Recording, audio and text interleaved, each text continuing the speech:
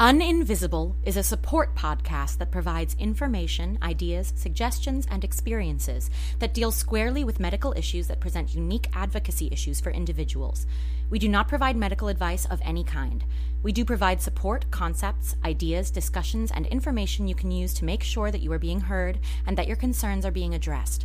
Please consult with your physician for any medical issue that you are facing, but we will be here for you along your journey. We welcome all comments about our episodes and, of course, the correction of any errors. Information and comments that you send to us are governed by our terms of service and privacy policy, which are available on our website, located at www.uninvisiblepod.com. The opinions expressed by guests are their own and are not necessarily the opinion of Uninvisible or the show sponsors. Most of all, we welcome your stories and experiences to share with our community, because without you, this community and the benefit it offers all of us would not exist. Any advertising that you may hear is accepted without regard to our editorial content. Of course, in the event that you are having a medical emergency of any kind, consult your physician or emergency services.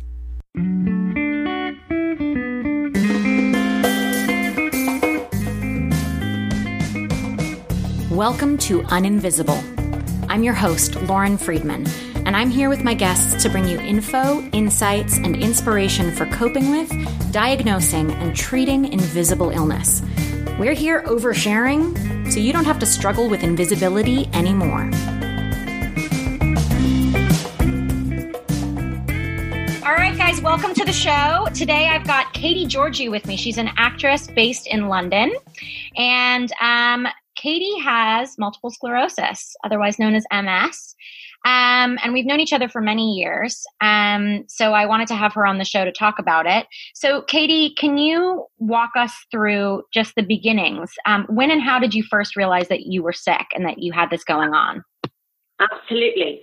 I'm so happy to be here, Lauren. Yay! Thank you. Well, it's an interesting story because my symptoms started very unusually. This is a very unusual occurrence when I was 7 years old, around 7 years old. And I would lose a bit of sight in my eye, or I wouldn't be able to hold my pen properly.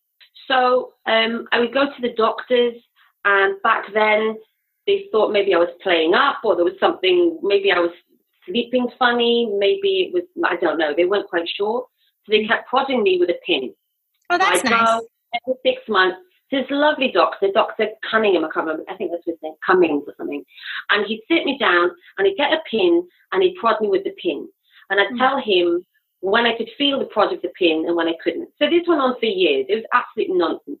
So, I mean, if you look at my exercise books, at school, when I was, when I was in high school, I had lovely writing, and then there'd be maybe 2 or 3 weeks where my writing was spider because I couldn't grasp my pen. Anyway, so then this went on, or I'd be a bit weak, or I'd lose feeling down one side, and it was just something I just thought, Katie's just weird, But I was actually diagnosed properly when I had a full-blown attack when I was 19 years old. So that was, just before I was 19 in my first year at university. They gave me a CAT scan, put me in the MRI thing, and they noticed that I had a lot of scar tissue on my brain and at the top of my spine, which is typical of MS. Typical of MS. So all of those different things were causing that scar tissue on my brain. And they said, unfortunately, you have MS. And then just left me with it, to be honest. Wow. They didn't give me any medication. They didn't give me anything to read, really. So I was kind of at the mercy of, the newly budding internet at the time, which just absolutely terrified me. And I didn't go back on after I imagine Googling when you were 19 was probably very different from Googling now.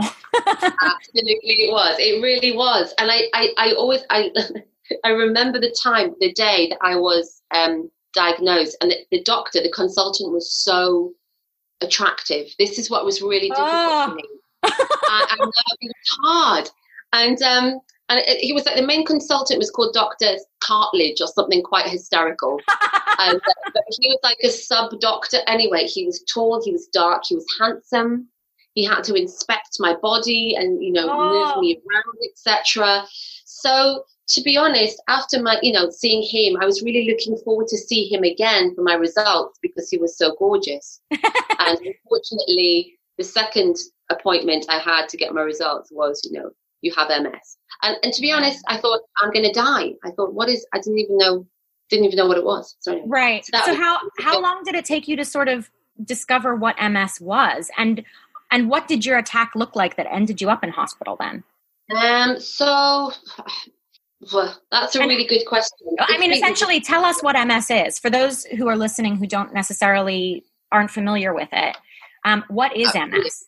Well, it's an autoimmune disease, and it's where your own body attacks the myelin sheath, which is, everyone has a nerve and all of your nerve endings, and that's got a nice fatty protection. It's called the myelin sheath.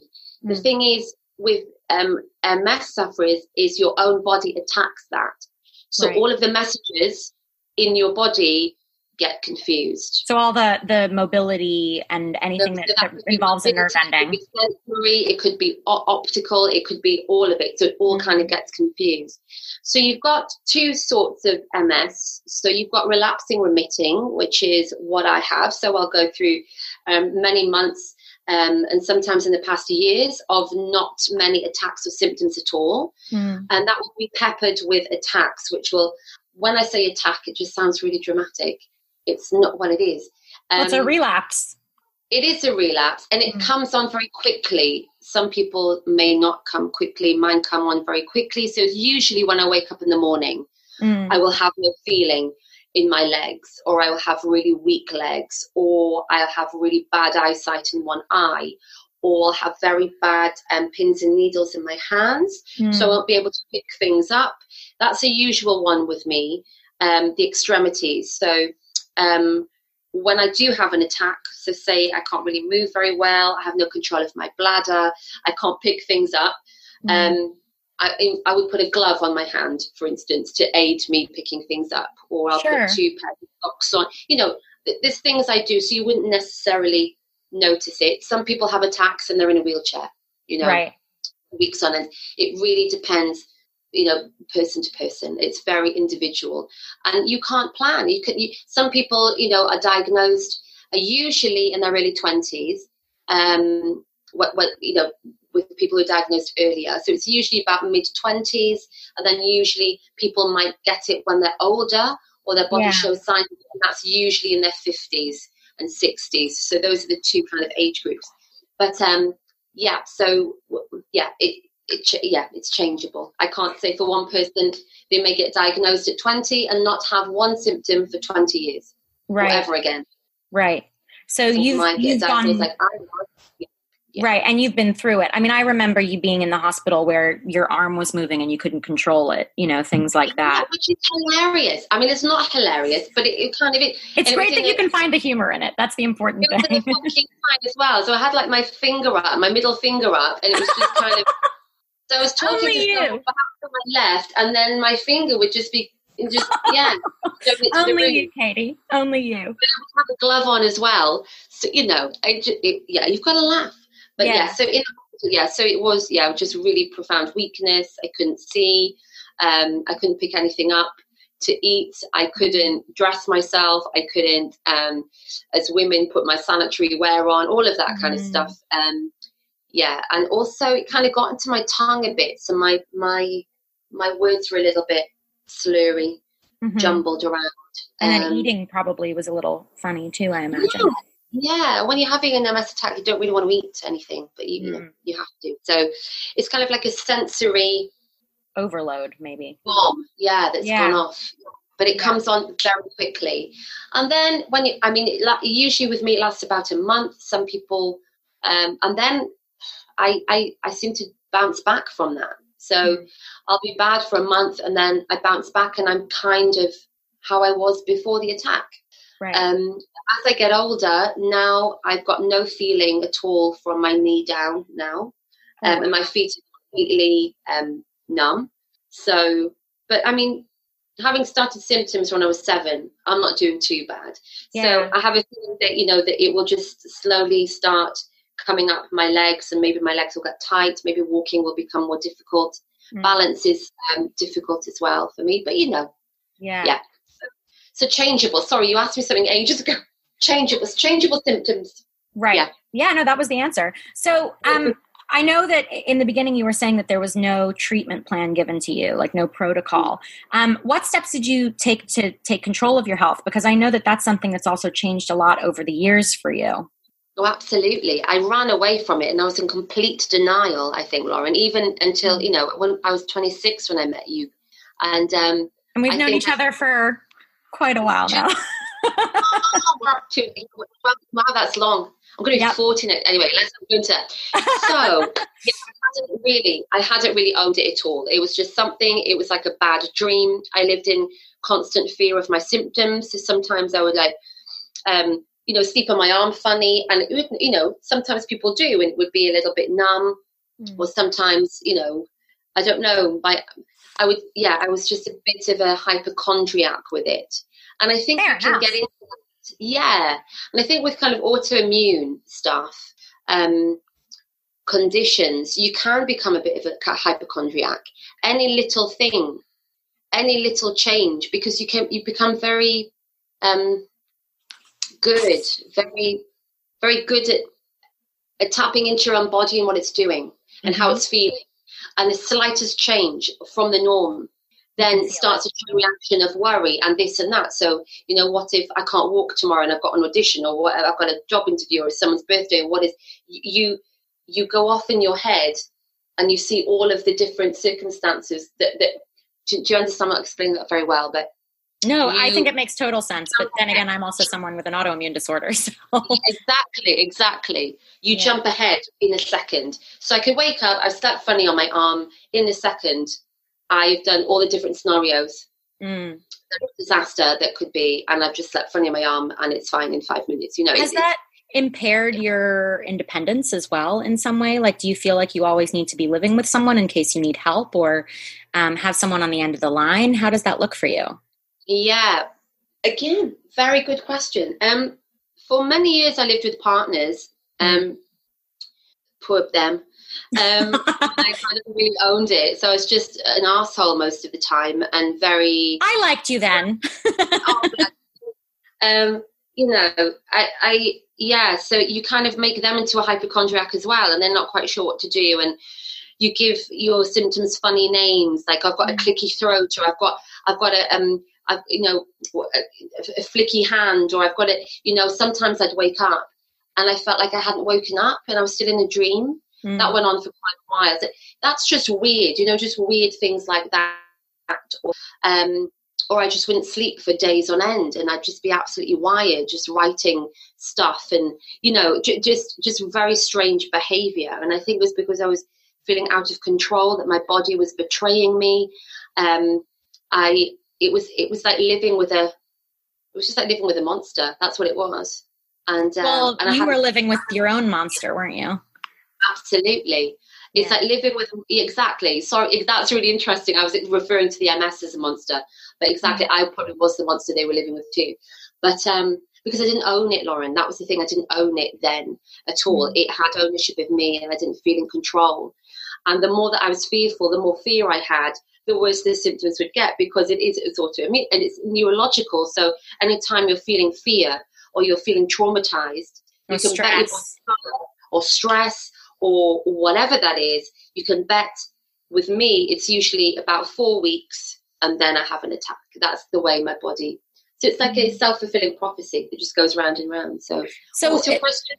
No, that was the answer. But in terms of, it's interesting because it sounds like there needed to be like a psychological protocol as well as a treatment plan for the autoimmune condition itself. So when you were first diagnosed, you weren't given anything? I was given some amitriptyline. I think that's like an antidepressant. So you were given an antidepressant before you were given some medication? Yeah, I think it was because it would release the swelling in the brain. So when I have an attack, it physically, I think there's different strands of antidepressants. So rather than kind of changing my mood or whatever, it was to decrease the swelling or something in the brain, or I think, I don't know, the nerve endings were swollen or something like that. Sure. So that's all I had. And that was it. That was absolutely it. And how has that changed over the years? Have there been times when you've been on a million medications and supplements? Have you been in hospital receiving treatments? I know now you've really sort of pulled back on a lot of your treatment as well. Yeah, with the amitriptyline and stuff. So I would be on other meds, but as an actor, as well, you really want to be present in the moment. You want to be reacting with people. You want to be there. You want to feel. And to have something dumbing you down, which I did feel, although, it wasn't for depression, but they are antidepressants to calm my nerves down, I did feel that I just wasn't Katie. Yeah. And if I was a true actor or a true artist, to reflect the world around me, I had to be true, and I had to see what the truth was and feel it and touch it and taste it without having some kind of Michelin man coat on of these medications. Yeah. So inevitably I'd take them, then I'd have this epiphany, and then I just stop them, which is absolutely not what you do, as you know, with antidepressant tablets. So that was kind of difficult as well. So so I was on a lot, then I really wasn't. It didn't suit me, and they were really they were forcing me and making me feel very silly, actually, to go on steroid treatment. That's right. I do remember you on the steroids. And the steroid treatment is not just take some tablets. It's like chemotherapy treatment. You go in, it's put it intravenously. You have to be there. You have to go to the hospital many times a week. For this, you have to have someone to sit with you. It's very invasive. It's an invasive thing. And to be honest, very new medication. So they couldn't actually tell me what was going to happen after 10 years because the studies hadn't been going on for that long. Wow. But in turn, that's all they could throw at me. And it took every ounce of myself to say no, even when they were saying, the doctor was saying, you're not in your right mind. You're going to get worse. You're going to be in a wheelchair. Is that what you want? Just to say no. I think I know my body better. And that's, once I start down that avenue, I think my life, changed. Just didn't suit. So I said no, yeah. So what's your protocol now? Now I've changed the way my life is. So I've changed my my sleeping, my resting time, what I eat. I mean, I still, smoke and I still drink. Well, you gotta live your life. Exactly. I mean, I'm not like a big cake fiend or anything.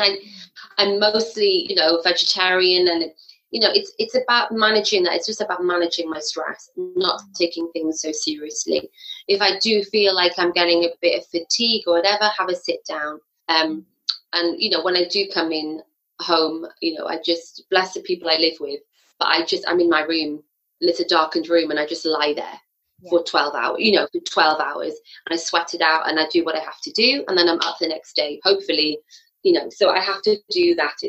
So I suppose the only thing that's taken a hit, Lauren, is my social life, but that's cool. I can't be painting the town red. Oh, absolutely. Absolutely. And once I owned what was going on with me, then it's fine. And I can just speak to them and talk to them or not talk to them. And it's fine. I think the problem comes when you're meeting new people in jobs. So say it's an acting job and people are shifting, set around, and you're sitting in the corner and they're looking at you like, you're not pulling your weight, man, you lazy bitch, and you're thinking, oh, is this the right time to tell you what I'm doing, or is it not? So that's kind of difficult sometimes. And I think maybe we're really lucky to be kind of in the industry and what we do, because it's kind of, we're like freelance. So we can own that. I think if I was in a high-powered job, like in a bank or something, or, like I had, I don't know, when do you tell people? I don't know. That's a really hard one.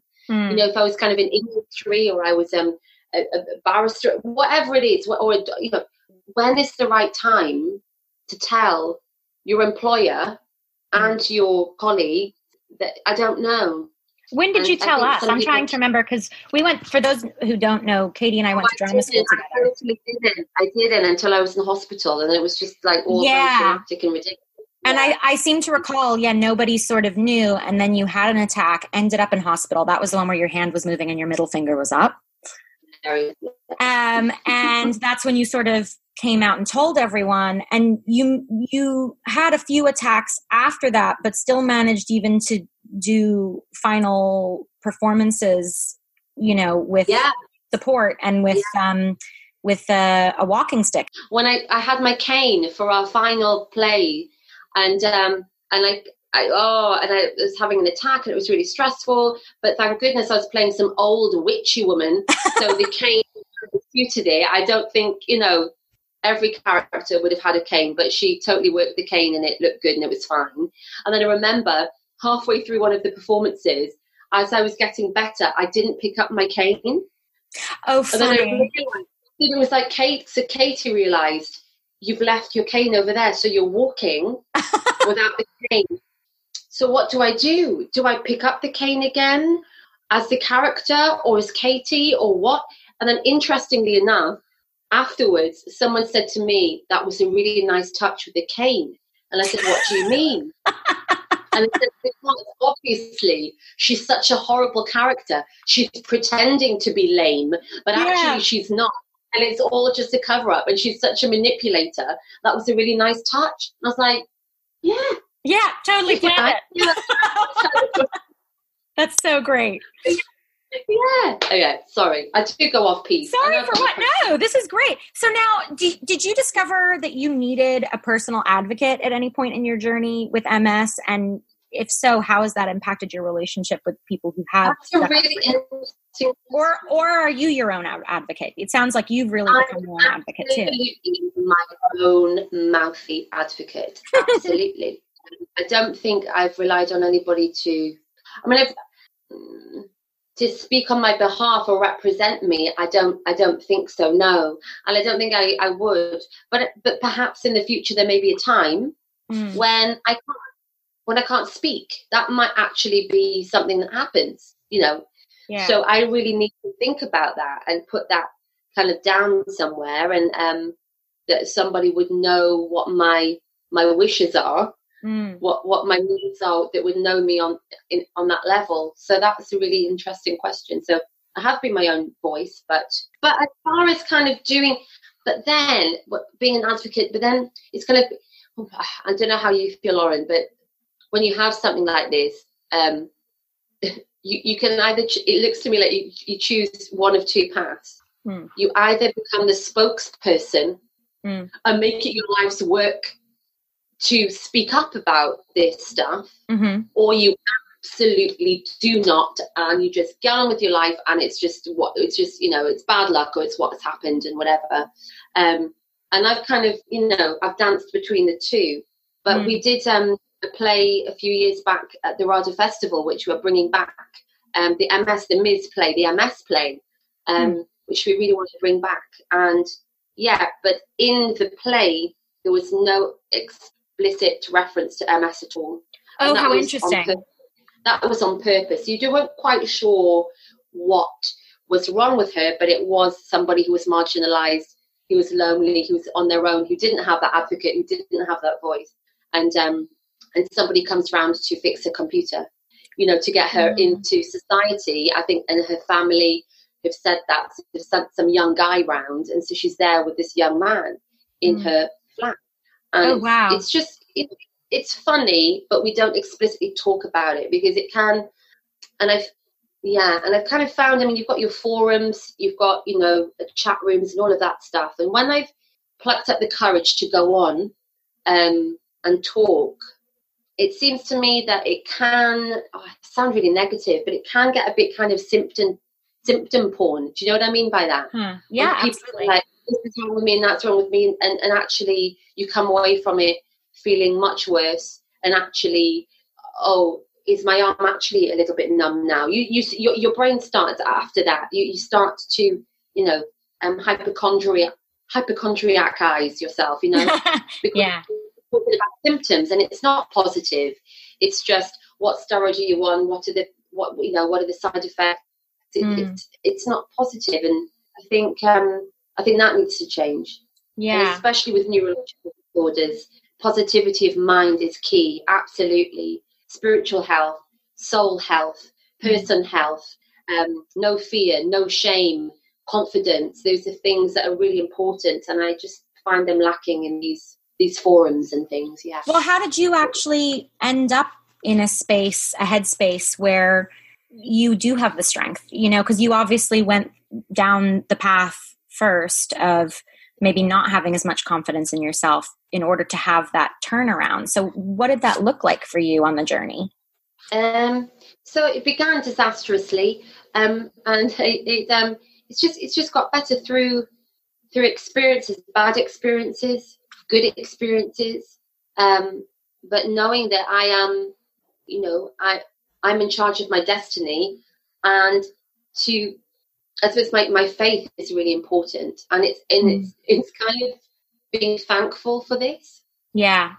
Being thankful for having MS. And I know it sounds really strange, but once I kind of thanked it, once I kind of made friends with it, once I kind of had a good laugh with it, found my sense of humor about things, lightened up a little bit.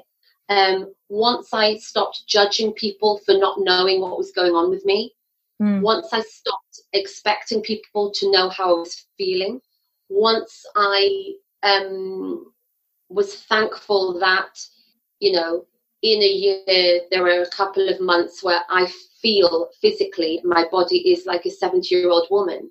What a privileged thing to feel like that. Yeah.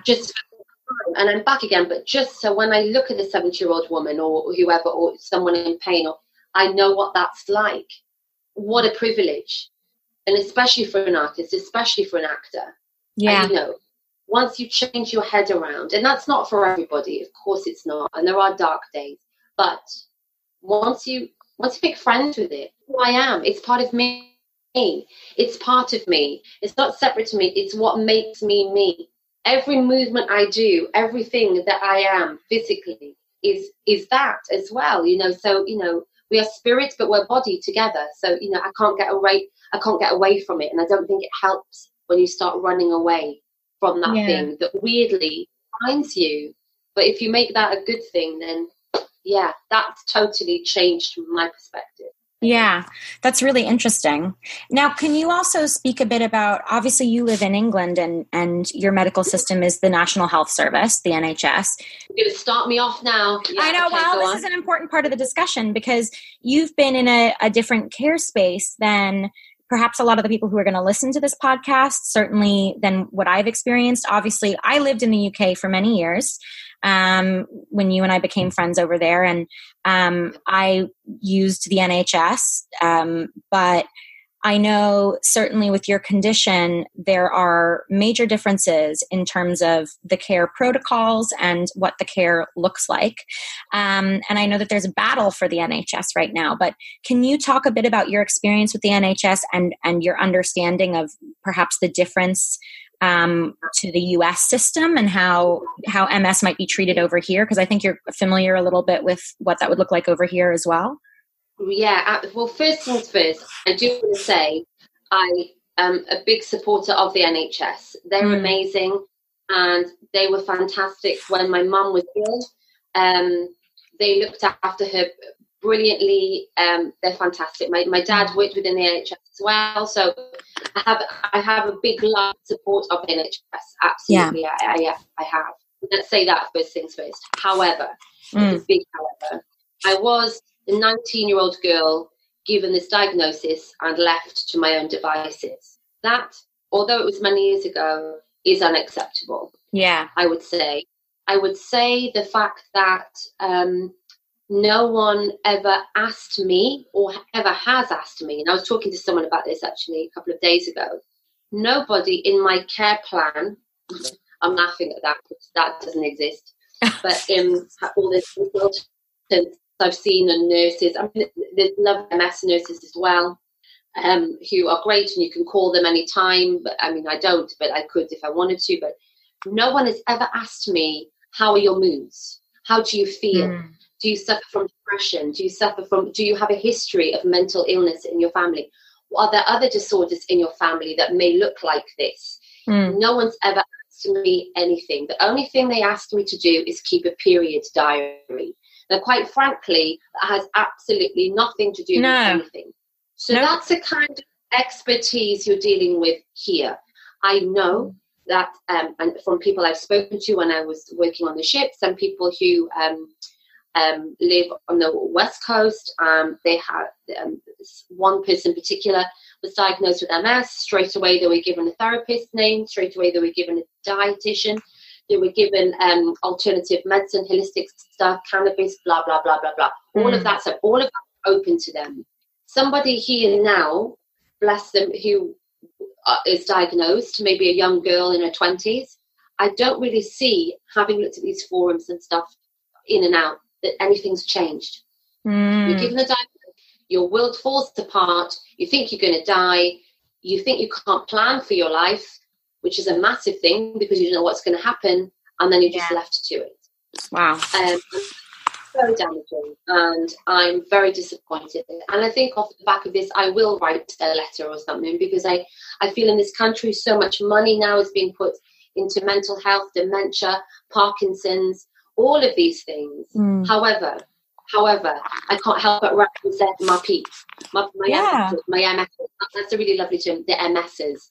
MS, I like that, the MSs or the muses, whatever. I like that. I feel terrible for them. I'm really long way down my journey. That poor boy or poor girl who's in their early 20s, they get that diagnosis, they close that consultant's door, and then what? They've got the whole internet to, oh my gosh, I mean, you've got worst case scenarios on there. What do you do? What can you do? You know, and then maybe you'll get misinformation, maybe you'll get this, that, and the other.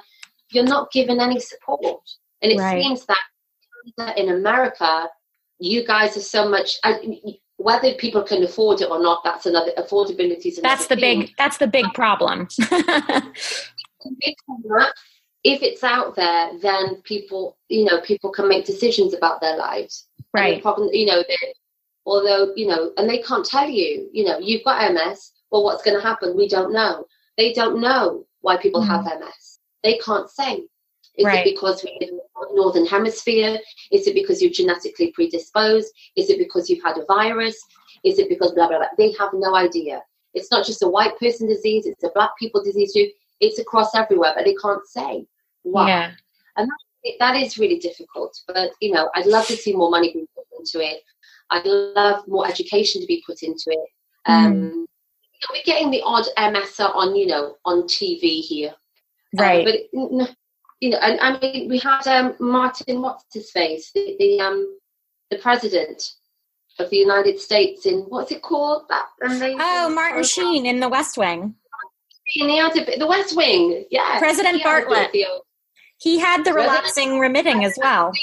He had the relapsing-remitting, so he understood. So exactly. So I just think we could really do a lot better here. And I'm in London.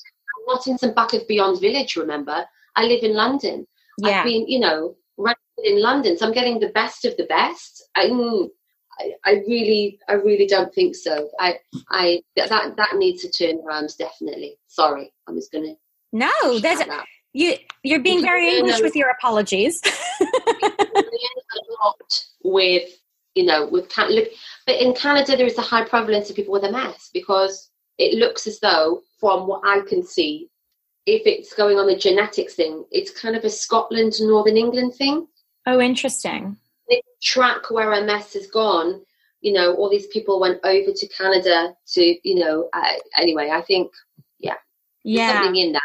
Not that it helps one, but you've got it. But I think it helps to track it, where it comes from, why. And the root causes. The root causes, absolutely. And also my cousin, I don't think he'll mind me talking about this. He's actually got something, I can't pronounce it, called Surgeon's syndrome or disease. And that's another autoimmune disease. And that's only because, he sent his blood off to America. He had a lot of different symptoms. It's very different to mine. And he gave me a book. And it says that if you have this surgeon's, I think it's called surgeon's disease or syndrome, the likelihood that you will have a very close female relative with MS. Oh my God. Percentage. I mean, it was just all there in this book. Now, you know, it doesn't help anything, but it kind of makes us feel a little bit better and more in control. That perhaps with my family, it is a gene problem, because, you know, although I am Greek Cypriot, my family's from the northeast of England as well. So a mix of that. So, yeah. So wow.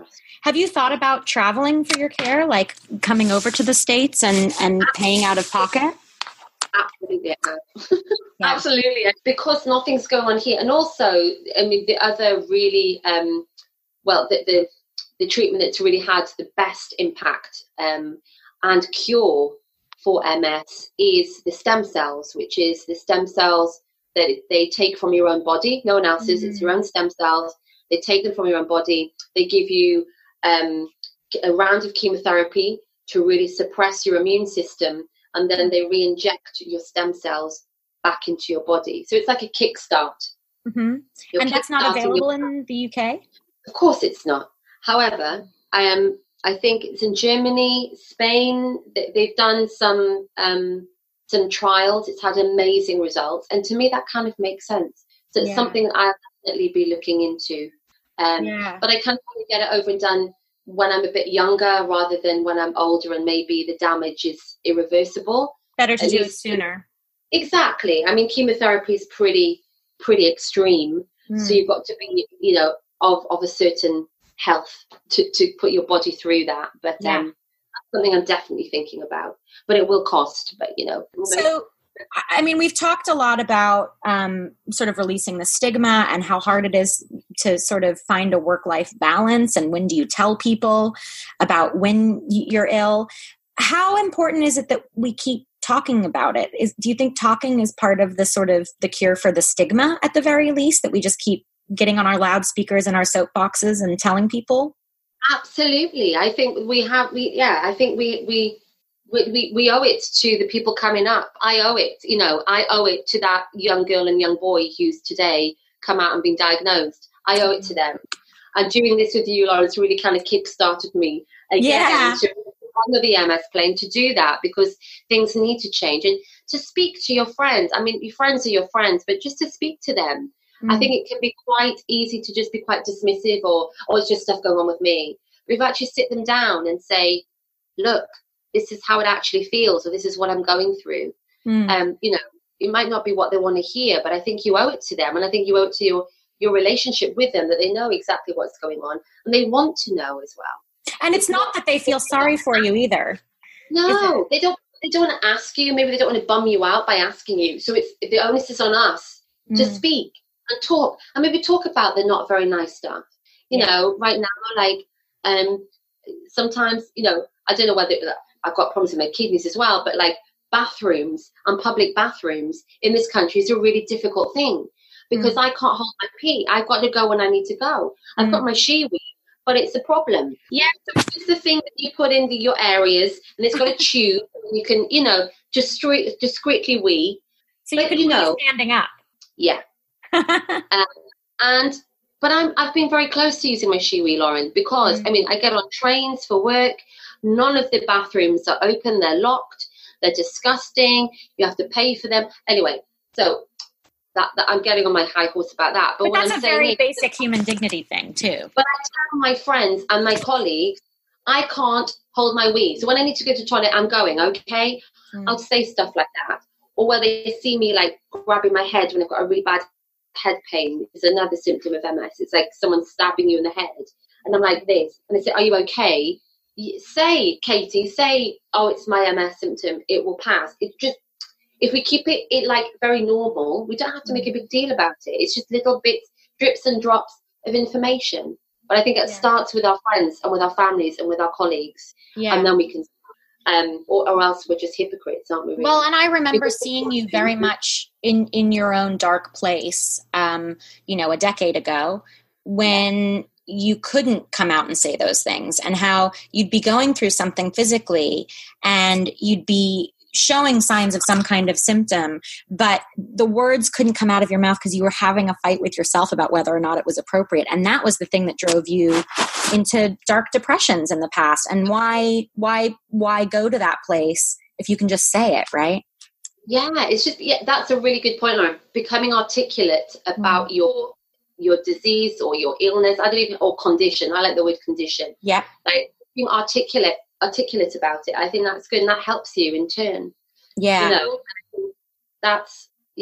That's part of it. But yeah. Well, you once said to me, and it always resonated with me. You said to me when I last saw you in London, when I had recently found out that I was dealing with autoimmune stuff too, you pointed to your forehead and you went, "It's all in here. It's all between your ears." That like so much of your health and your journey to better health has been the mental shift. Of course it is. Absolutely. That's what's helped most. Positivity, sense of humor, worldview. I mean, for goodness sake, worse things happen at sea. My mum used to say, like, just get on with it. Having perspective, doing the things that you love, having those people that you love around you, getting things out that you're keeping on your heart is very important. If you keep things in too much, talking about shame, I've said that word before, I'll say it again.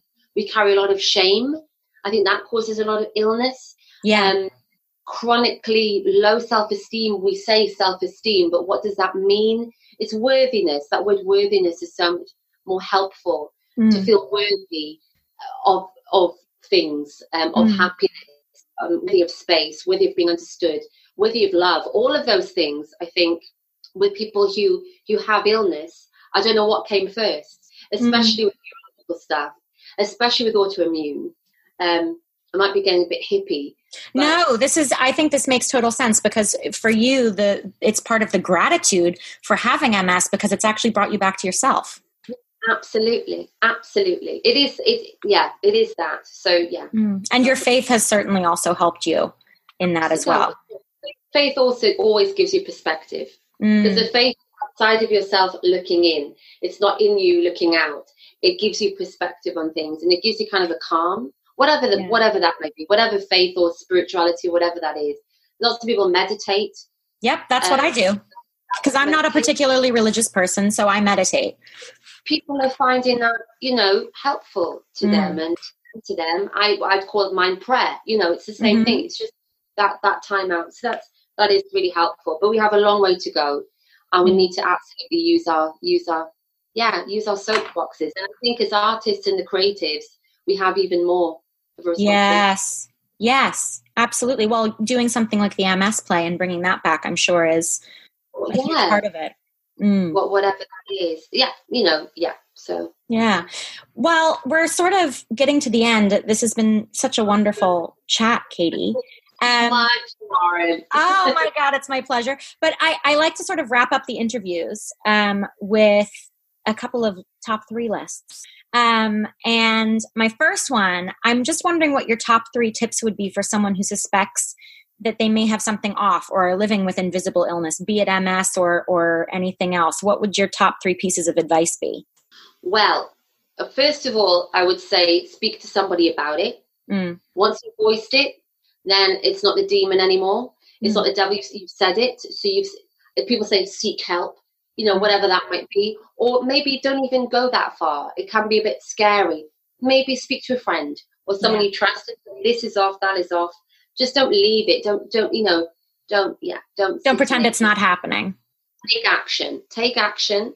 I would say, I think I said it before, if someone has something wrong, have a sense of humor. Or if you don't have a sense of humor, find it. It will friend throughout everything. That's really, really important.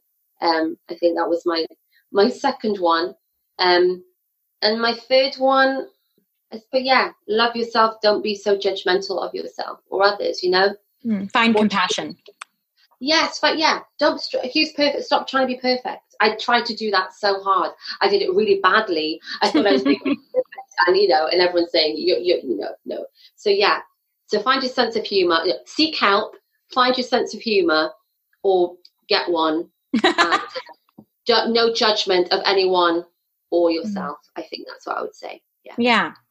And I know you said that right now you're eating pretty clean, and you're pretty regimented with your sleep and all that kind of thing in order to keep symptoms at bay. But do you ever cheat on treatment and lifestyle changes? Of course I do. Smoking and drinking. I do. Sometimes I go for a whole week without that, and then I'll just have a little blowout, and that's just how I relax. So yeah. And that's the thing that works for you. What would you say your top 3 like guilty pleasures or secret indulgence or comfort activities are when you have a flare up? Well, I would say I was thinking about this. This is actually what I do. You're probably going to think I'm crackers. Number 1, I buy the good hummus. Not the good hummus, which is expensive unless it's on offer. So that's it. The good hummus, I will buy it. Love it. Yeah, that's it. It's these little things, isn't it? Simple pleasures. Pleasures. I think the second thing I do is watch. So it's kind of Netflix generation now, isn't it? And I've always done. I like watching things back to back. And my guilty pleasure, and I'm doing it, and I've done it actually a little bit today because I was feeling a bit. Watching all of the ITV old Poirots. With David Suchet. Yeah. All of the Miss Marples with Joan Hickson. And Columbo, which we know is Columbo is one of your all-time favorites.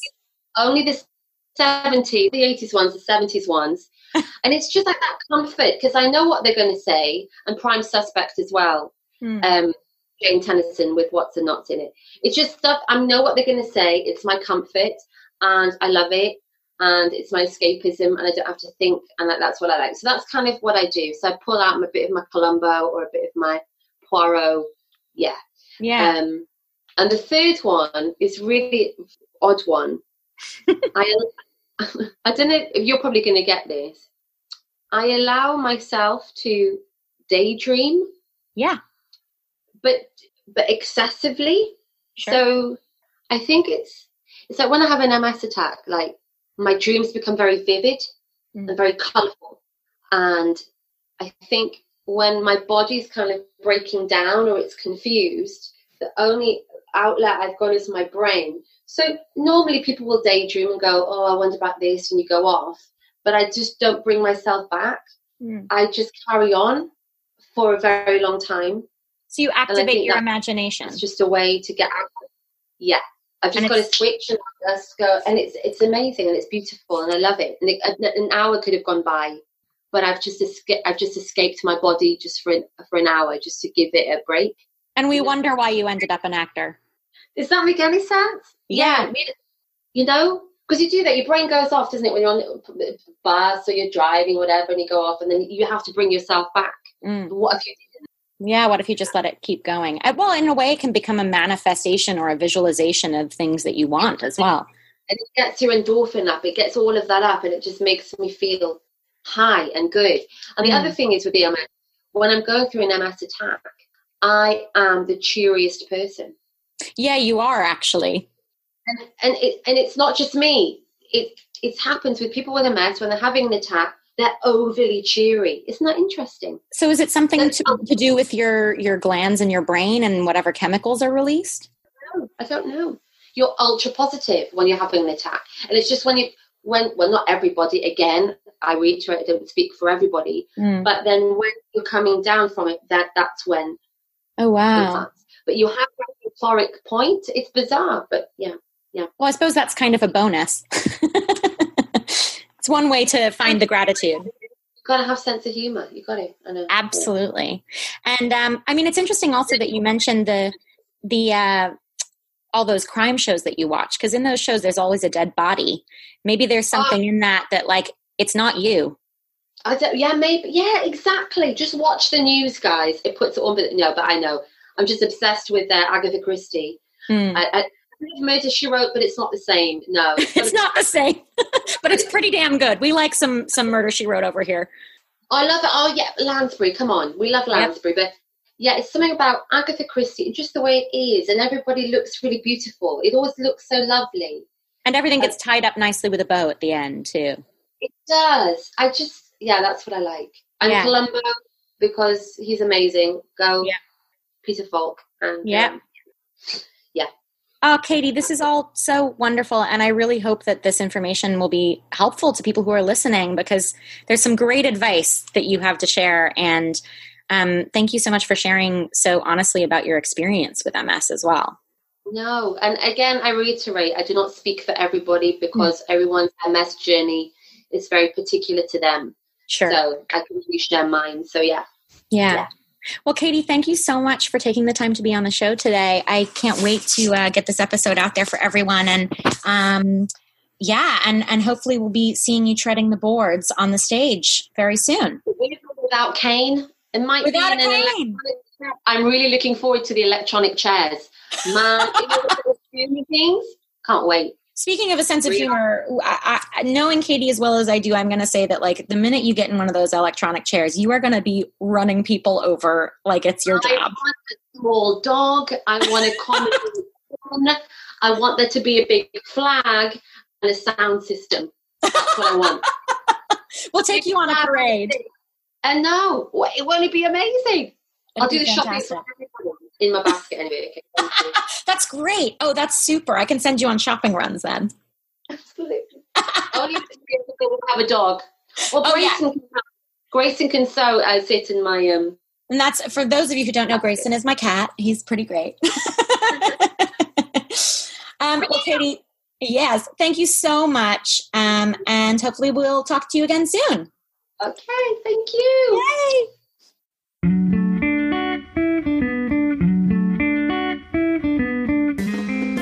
That's it, folks. Thanks for listening. As always, please check us out online at uninvisiblepod.com and all over the social media world at uninvisiblepod. We love your feedback and suggestions, so please drop us a line via the website if you have questions, ideas for topics to cover in future episodes, or just want to say hello. We're all about relationships and collaboration here, so credit where credit is due. Music for this episode is by Sean Hart, who can be found at seanhart.com. Don't forget to subscribe, rate, and review wherever you listen to podcasts.